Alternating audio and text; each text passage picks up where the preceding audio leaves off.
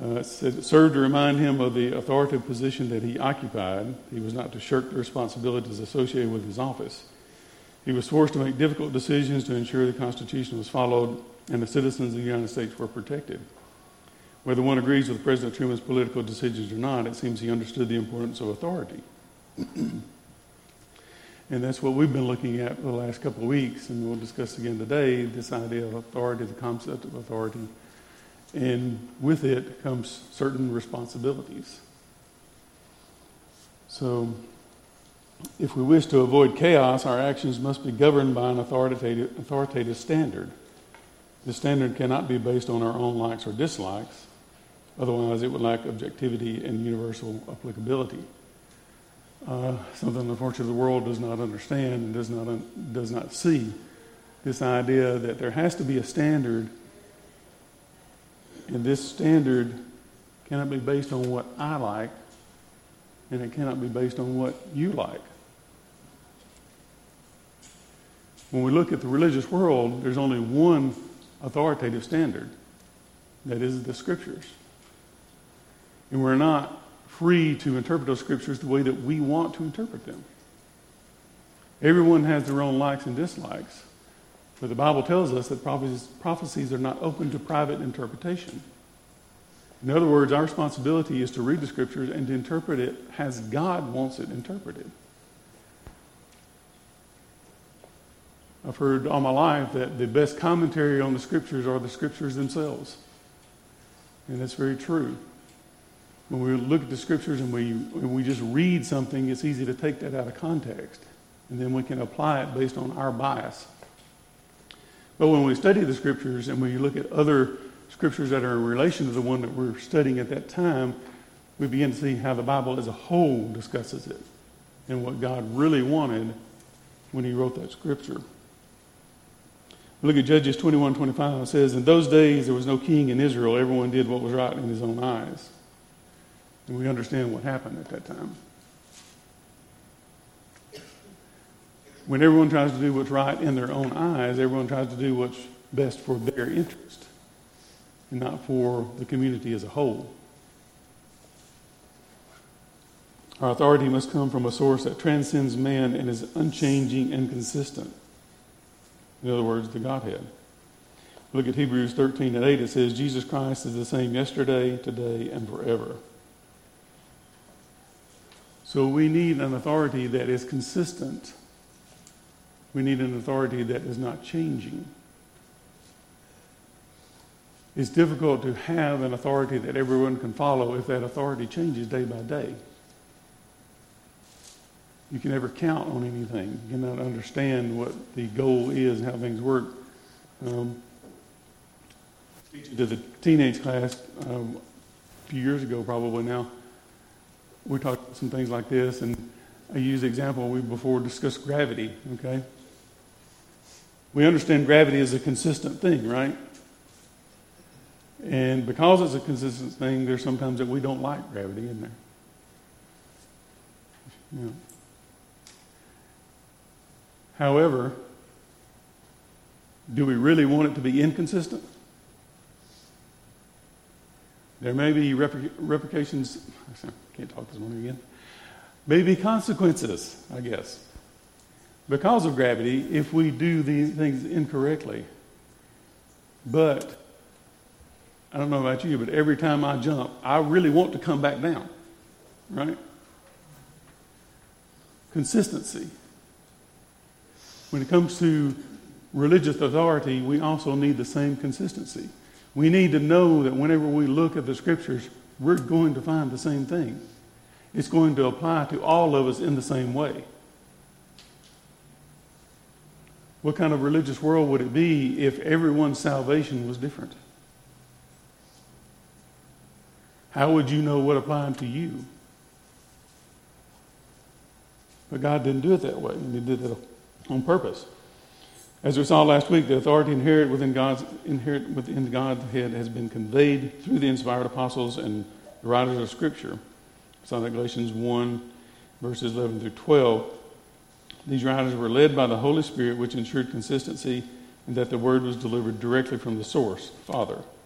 Thus, God's word stands as our authoritative standard today. Authority must not be ignored or abused. We must simply submit ourselves to it. Moses reminded the Israelites of this responsibility before they entered the promised land. In Deuteronomy 4 and verse 5, it said, "Surely I have taught you the statutes and judgments, just as the Lord my God commanded me, that you should act according to them in the land that you go in to possess." Unfortunately, they didn't remember that, did they? And it cost them. In other words, God's people must be concerned with following God's directives. In addition, God's directives must not be altered. Submission to proper authority does not allow room for deviation. What does submission mean? If we're going to make the statement that we're going to submit to Christ, that means we're going to follow Christ in what he commands, right? That doesn't mean that we're only going to follow what we want to follow from Christ. That doesn't mean that we're going to try to overrule Christ and to change his commands. Submission means that we're going to follow his commands as they were given. Sometimes, even if it's well-intentioned, we still deviate from the commands. So what is a deviation? In the industry that I work in, we have drawings and details of how things are supposed to be built. And those come from the design engineers, and they go through people who check them technically, and they go through people who check them for different formats and all the other things that's required with governmental regulations. And eventually they make it to a shop where they're supposed to be built. But the people in the shop are under direct commands to build it as it is drawn. The engineer did it that way for a specific reason.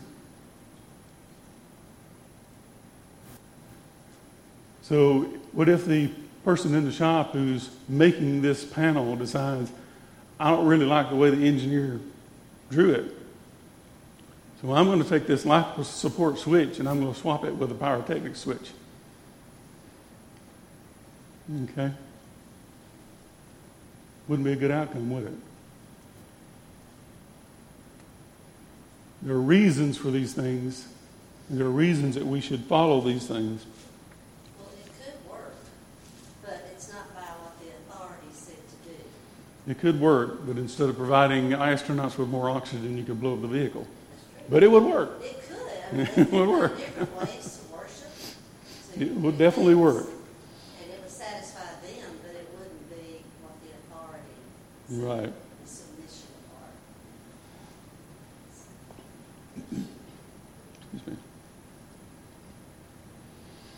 Okay, so when we talk about a deviation, to get back to that, when we deviate from something, we do not have the original any longer. That's the point I'm trying to make. If we deviate from scriptures, we no longer have the original scriptures. But if we're not following the original scriptures, we're not following what we need for salvation. So as soon as we deviate from the scriptures, we condemn ourselves to be lost. That's why you have to be careful with all these different types of Bibles that come out. Yes. There are a lot of things that put forth themselves to be Bibles, which are not Bibles. They're really people's opinions. If you ever see something that says paraphrased, you know you're in the wrong territory, right? Okay. But even though we have the scriptures and we have this authoritative standard to follow, oftentimes it does make us to have personal sacrifices. There are certain things that we have to give up. That's human nature. We're not perfect. But to follow Scripture, sometimes we have to make those sacrifices. As for the authority of God's people, the authority of God, which has been conveyed to us in Scripture, requires congregations to be led by elders, whose job is to ensure God's word is properly followed. We see that in Acts chapter 14. And as this lesson will show, these individuals elsewhere are described as shepherds who watch for the souls of the congregation. When we go over to Acts chapter 20 and verse 28, it says, "Pay careful attention to yourselves and to all the flock in which the Holy Spirit has made you overseers, to care for the church of God, which he obtained with his own blood." So that's something we need to keep in mind, something we need to understand, something that keeps us from doing those deviations that we talked about.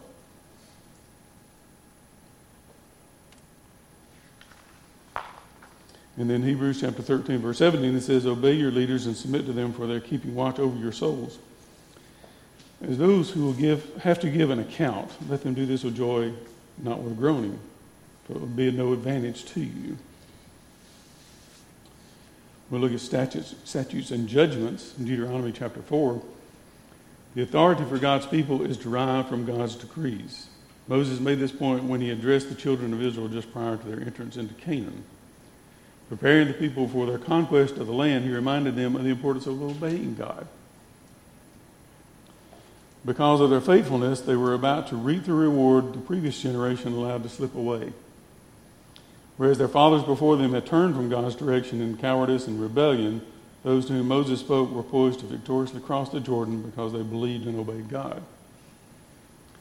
So we had the generation that left Egypt, but yet lost their faith in God. And because of that, and because of their refusal to follow his commandments, then they lost the promised land that had been promised through Abraham. The generation that followed fortunately learned from that, and they kept their faith in God. They were able to go into the land, and they were able to take the land for the children of Israel. Unfortunately, we see later in subsequent generations, they also again began to fall away from God, and then lost that. Moses reminded the people in Deuteronomy 4:4, but you who held fast to the Lord your God are alive today, every one of you. No doubt the people had witnessed the punishment of those who rejected God. Instead of following that course, they chose wisely the route of obedience. Hold fast to the indicated single-minded honoring of God. Our submission to divine authority brings reward. It was not enough, however, that the people had obeyed God up to that juncture. Their obedience needed to continue. We must remember that when we make the decision to become a Christian, Christianity is a continual process. It's not something that they do one time and it's over. We don't hear the word, believe the word, and become baptized, and that's it. We've got to follow the word. We've got to be obedient to the word. This is a continual, day-by-day thing for Christians. We're never going to be perfect. There are going to be times when we're going to make mistakes. There are times that we're going to be discouraged. But we have to follow the word each and every day with the intention of improving each and every day. When you get up in the morning, your desire should be that I'm going to be a better Christian today than I was yesterday. Chances are, if you're like me, you made mistakes yesterday. You don't want to make those mistakes again today. So we try to get better. We try to do better.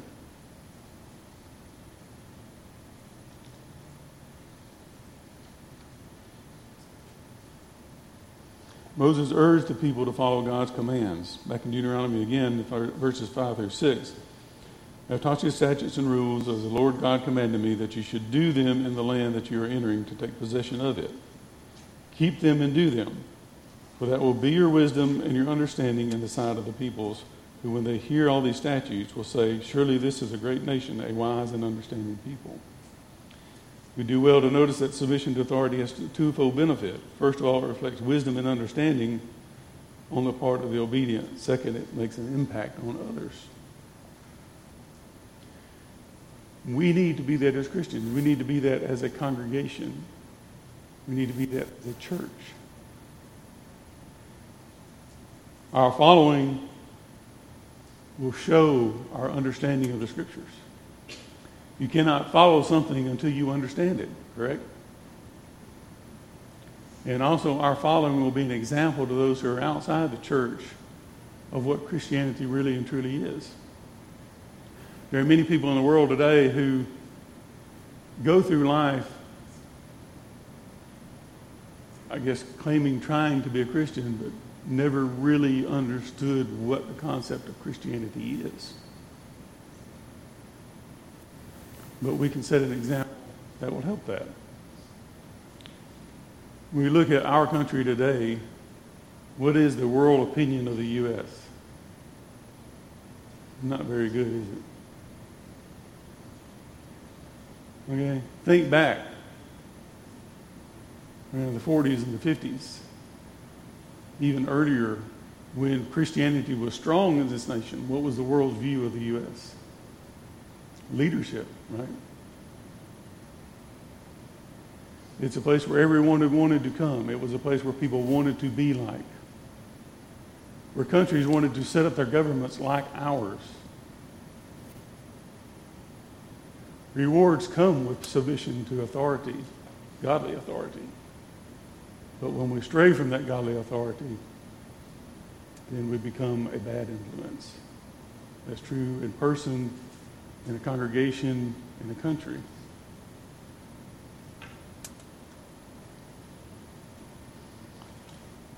This is precisely what Jesus called us to do when he charged us in Matthew 5:16. Let your light so shine before men that they may see your good works and glorify your Father in heaven. We do this by our submission to God's authority. When those outside Christ see us truly living a Christian life, sets an example that is noticed. God is not glorified when we live according to our own desires. He is glorified when we submit to his authority.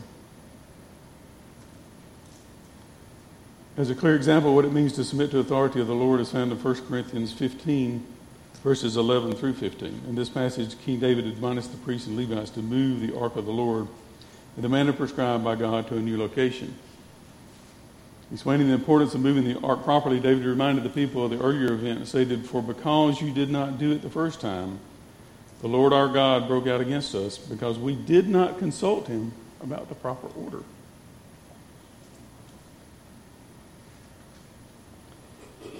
That's what I was looking at.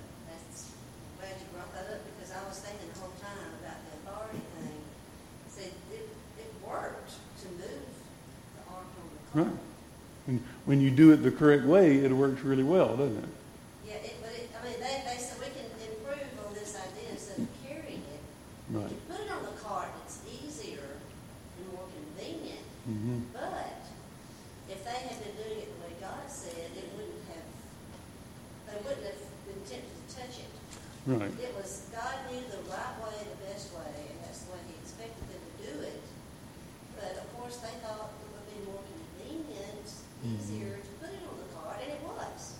Right. And that's... But it wasn't right. Yeah, that's one thing the author brings out here talking about that is the fact that when they transported when they transported the ark originally, then they did not do it in the correct way. They did not do it in the way that was prescribed by God. They did it in the way that they thought was best. We remember the story about that and how Uzziah died when he touched the ark because it was about to fall. And many people, and I myself, when I was younger, had a hard time understanding, well, if he was trying to save the ark, why did God kill him? Why did this happen? Well, it happened because from the beginning, they were disobeying God. God had a specific method that the ark was supposed to be moved and who it was to be moved by. And from the very beginning, they were going against God's laws. And that was because that was the reason for this penalty, because they did do that. They did it their way and they didn't do it God's way. This also tells us how we can do something we think that's more easy to do, and it can harm our brothers and sisters. Correct. And not only you're saying that we can do things that's easy to do but can harm our brothers and sisters, but also harm our influence in the world, can't it? And I know the touching of the ark, even if they had been carrying it as God instructed, if they touched it, they would still have struck dead, right? They weren't to touch it at all, except to carry it with the staves. Yeah, they were supposed to. The Levites were supposed to carry it. Wasn't it supposed to be at the front? Was it not to be at the front to be presented? It's like that was. No, in all battles, it was carried at the very front. And that was the purpose for it. So there's a lot of things I think we can learn from that. It's gotta Showing the power of God. Right. But the purpose that God intended it for has to be honored. Right. And the method Yeah, the method and the purpose of both, yeah. And I always think about worship, especially our singing, and, you can't add to make it more convenient. Okay, so we got a bunch of tone-deaf people. Let's bring an instrument in. You can sing, but it's not right. It's not by what the authority. It might be an improvement, but it's not. It's going to distract from the worship and the purpose. That's not what God wanted. Right, remember. The sound to be right. It becomes more of an entertainment venue with instruments than it does a worship. And it does. I mean, if you have a talent to play the piano, that gives you that one special outstanding feature. And you can swell up with pride on that. And now they would say, I'm doing this this is how I worship God. Well, that's not. That's not the point. That's not the way it works. Like you said, we can't have individual ways to worship God. It all has to be the same.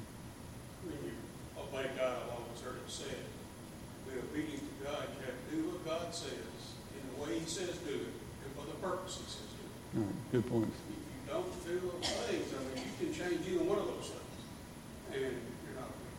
Right.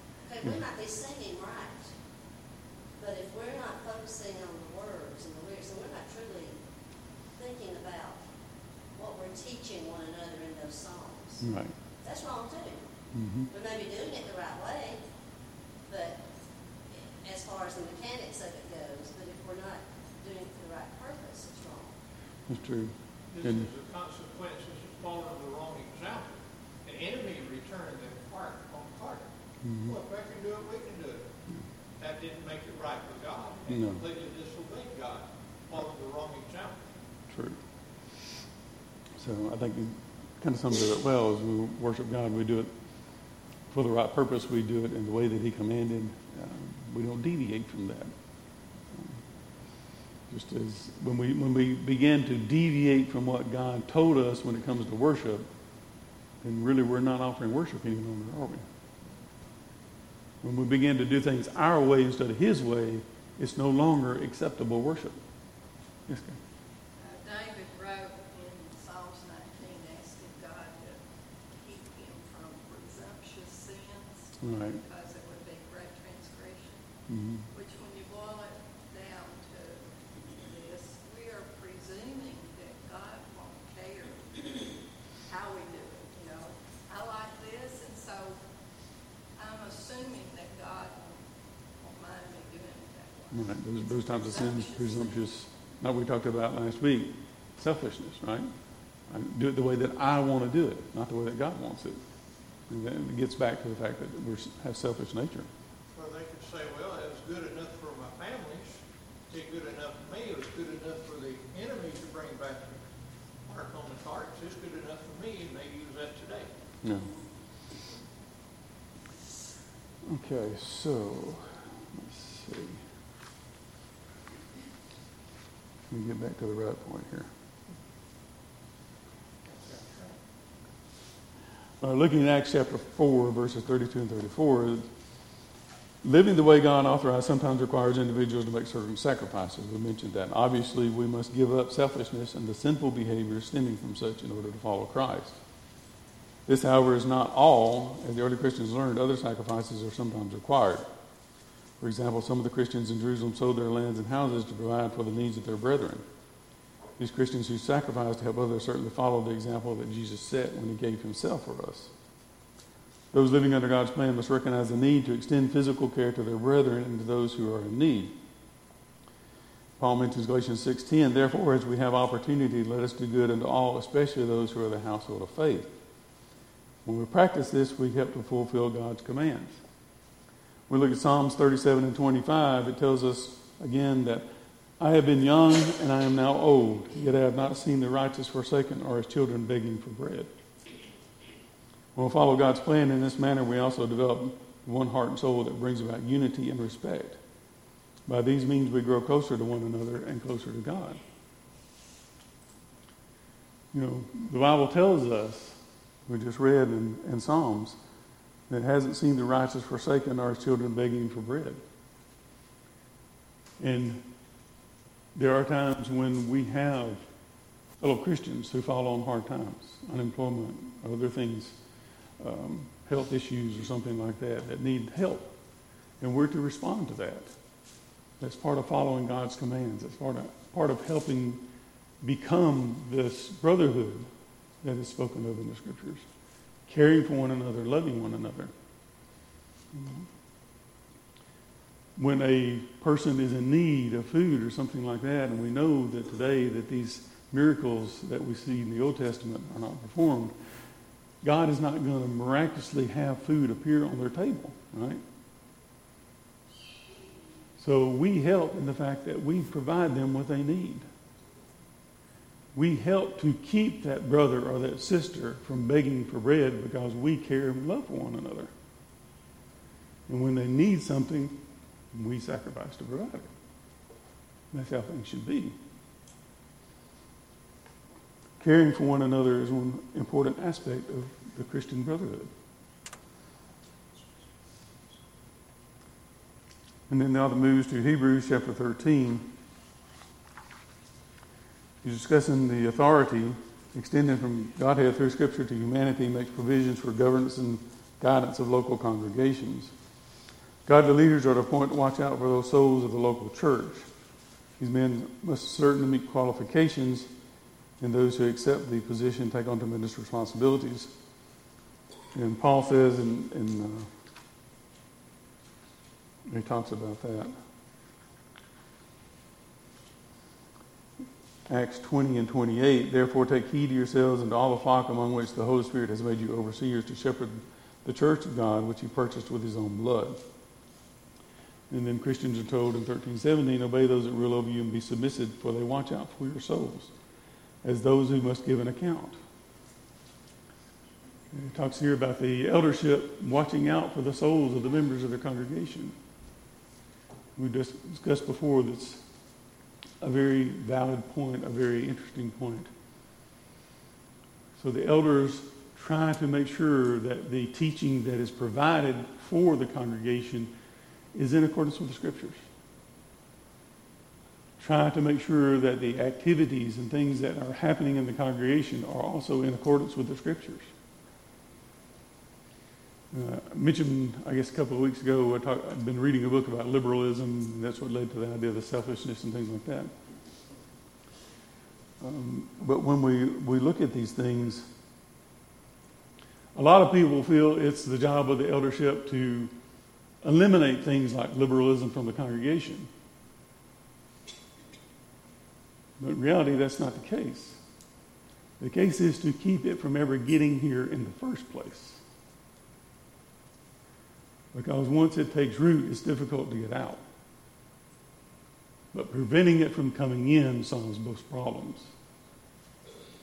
So at certain times, you may see the eldership make decisions that seem rather conservative.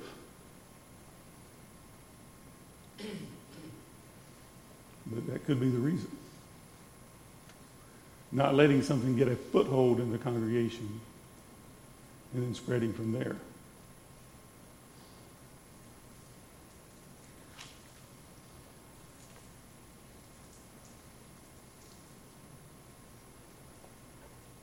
Okay.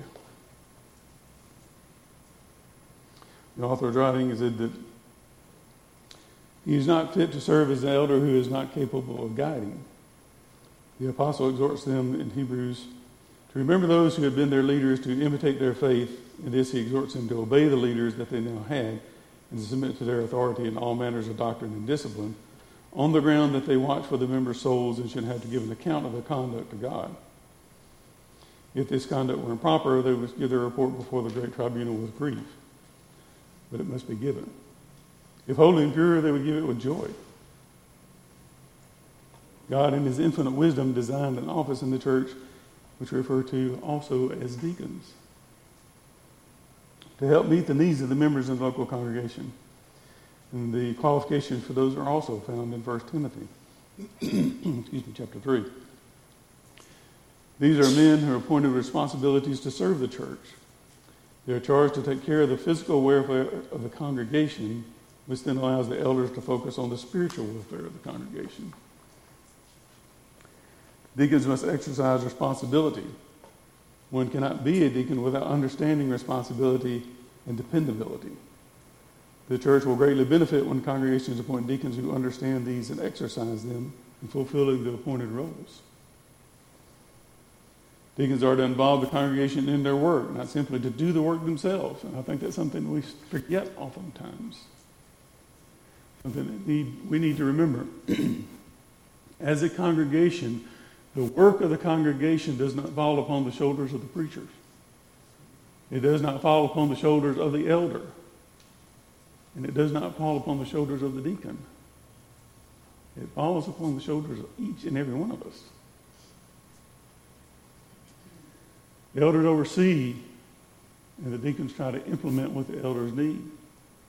But oftentimes the deacons need your help in order to do that.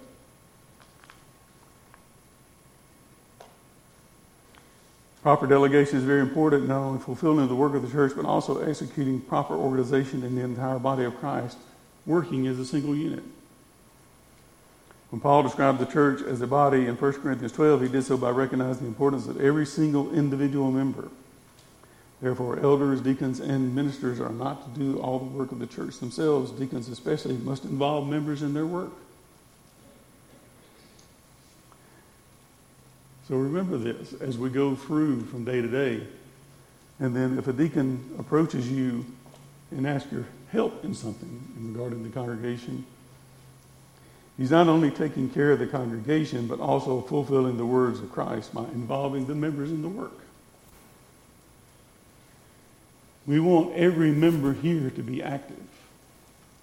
We want every member here to be productive. That's not selfishness. It's not laziness on our part. It has to do with your salvation. We're to be workers for the Lord. And that doesn't stop at elders and deacons.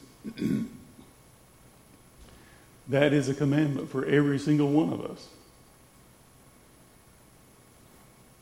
So if a deacon were to come to you and ask for your help in something, you should take joy in it.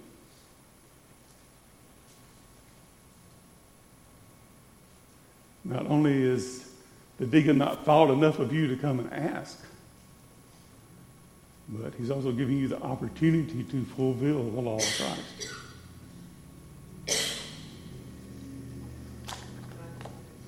I think we fall into the trap of associating I don't want to say titles, but for the sake of conversation, deacon, elder, someone who has some sort of designation, right? Mm-hmm.